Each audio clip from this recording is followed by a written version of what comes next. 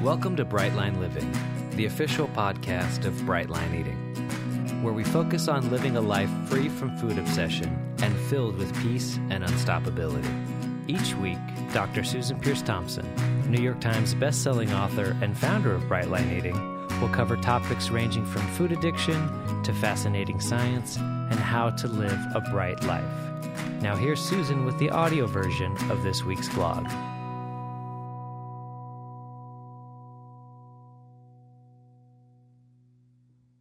Hey there, it's Susan Peirce Thompson and welcome to the weekly vlog.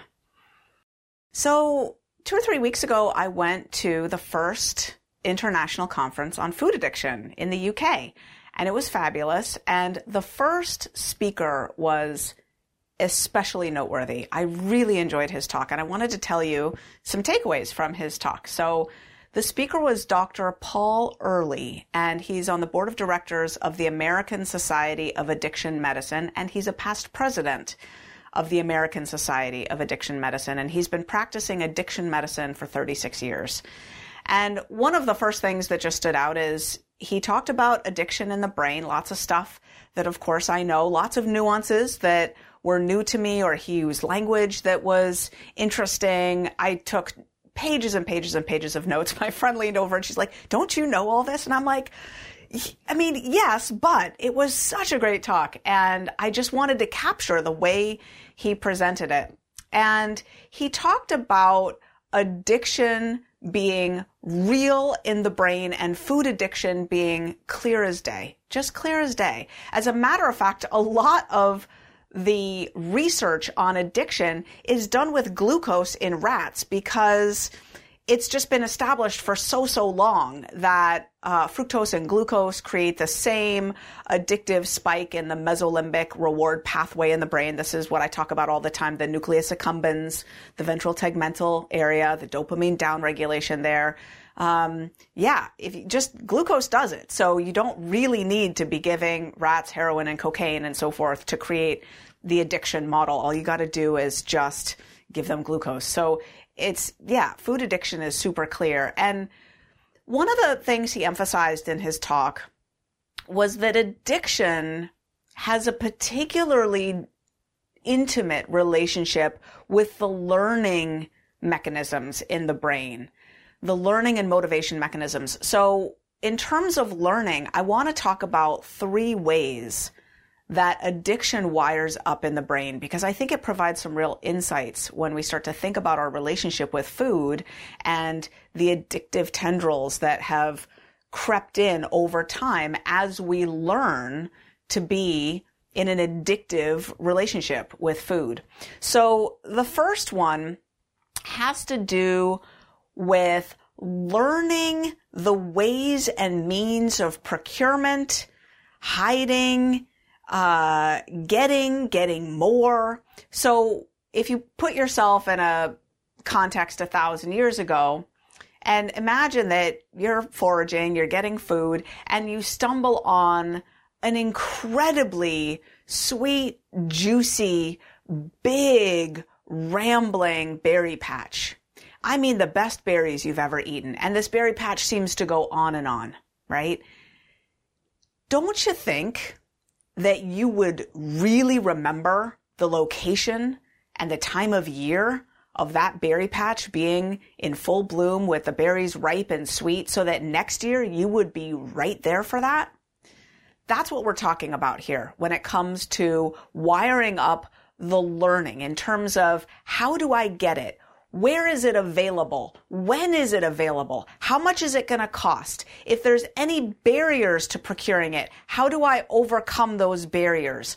If other people aren't going to approve, how do I hide from their watchful gaze? When will I best be able to avoid their gaze?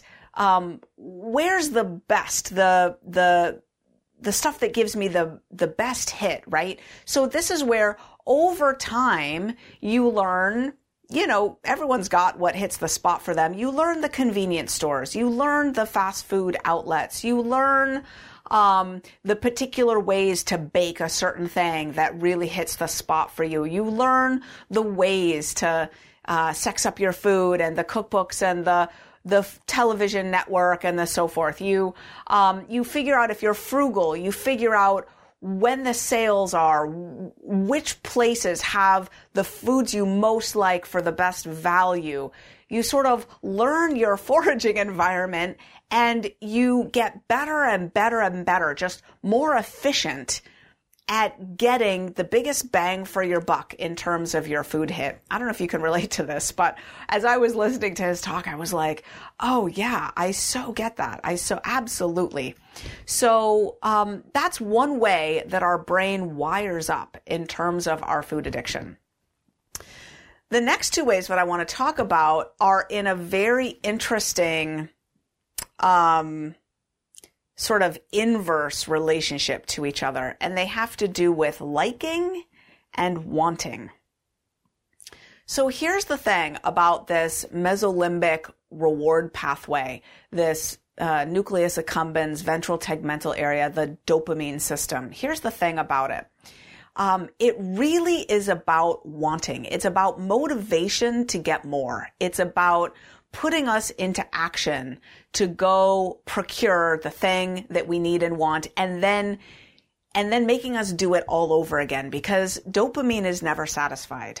It's the neurotransmitter that never gets satiated. It just keeps wanting more and more and more. And so this is what we call wanting. When we are yearning, we want more, and we're in motion to go get it. It's a procurement, again, a foraging sort of neurotransmitter. So it propels us into action to get more. We are on a mission to go get it. So as addiction wires up, and we get more and more addicted, because addiction is a progressive disease. As it wires up, the wanting increases. You sort of get a first taste of it. You're like, oh, that's okay. And then over time, as exposure goes up, you want it more and more and more. Interestingly, though, as this process is happening, as your wanting of it is increasing over time and numbers of exposures, your liking of it is going down. It is hitting the spot less and less and less with each successive exposure. So, and leaving you wanting more. So that's the weird thing, right? You're liking it less and less, but you're wanting it more and more. Can you relate to this? This is the conundrum that leaves us sometimes bending our elbow, putting food in our mouth, and thinking simultaneously, I'm not even liking this. This doesn't even taste good anymore. I'm not even liking this. And yet, often that thought doesn't make us stop eating, because we still want it. The elbow still wants to bend. The mouth still wants to chew. The brain still wants, whatever hit is coming from it, we still want it. As a matter of fact, we want it more, but we're liking it less. Whew. This is why when people come into Bright Line Eating and they get off the sugar and flour, often there's such a relief, because it's a freedom from a prison that hasn't felt good for a long time. Like the liking has gone down, but we've been trapped in a prison of wanting. And as, of course, we do Bright Line Eating, we benefit from the learning in the Bright Line Eating world. We benefit from learning how to make our 3 bright meals according to the food plan, learning which combinations of vegetables and proteins and so forth work for us, learning which grocery stores have our bright foods at the best price, learning which restaurants have easy, fabulous, bright meals for us to enjoy with our friends and family, and what exactly we would order there. We benefit from our Bright Line Eating experience wiring up the brain in, a very satisfying way as well. And what I find is Bright Line eating flips the script on that liking and wanting. We get to the point where, because it's not addictive anymore, we're not driven by the same kind of wanting when it comes to our food. We achieve food neutrality where we're not wanting and wanting and wanting, but we are really liking. The liking goes up. The enjoyment of each Bright meal, especially as we learn to savor, especially as our taste buds come back, because every cell in your taste buds is a brand new cell every 2 weeks. They're some of the fastest regenerating cells in the whole human body. So as our brain rewires in terms of its taste, we start to like our Bright meals more and more and more. And the wanting goes down and the liking goes up, which is a much better relationship, a much better ratio. So learning, liking, and wanting. I just wanted to share with you a little bit about how addiction wires up in the brain and how Bright Line eating can heal the brain and change that. That's the weekly vlog. I'll see you next week. Thanks for listening to Bright Line Living. Please post a review and subscribe to our channel. Interested in learning more about Bright Line eating? Visit ble.life/podcast to find out more. ble.life/podcast. Have a bright day.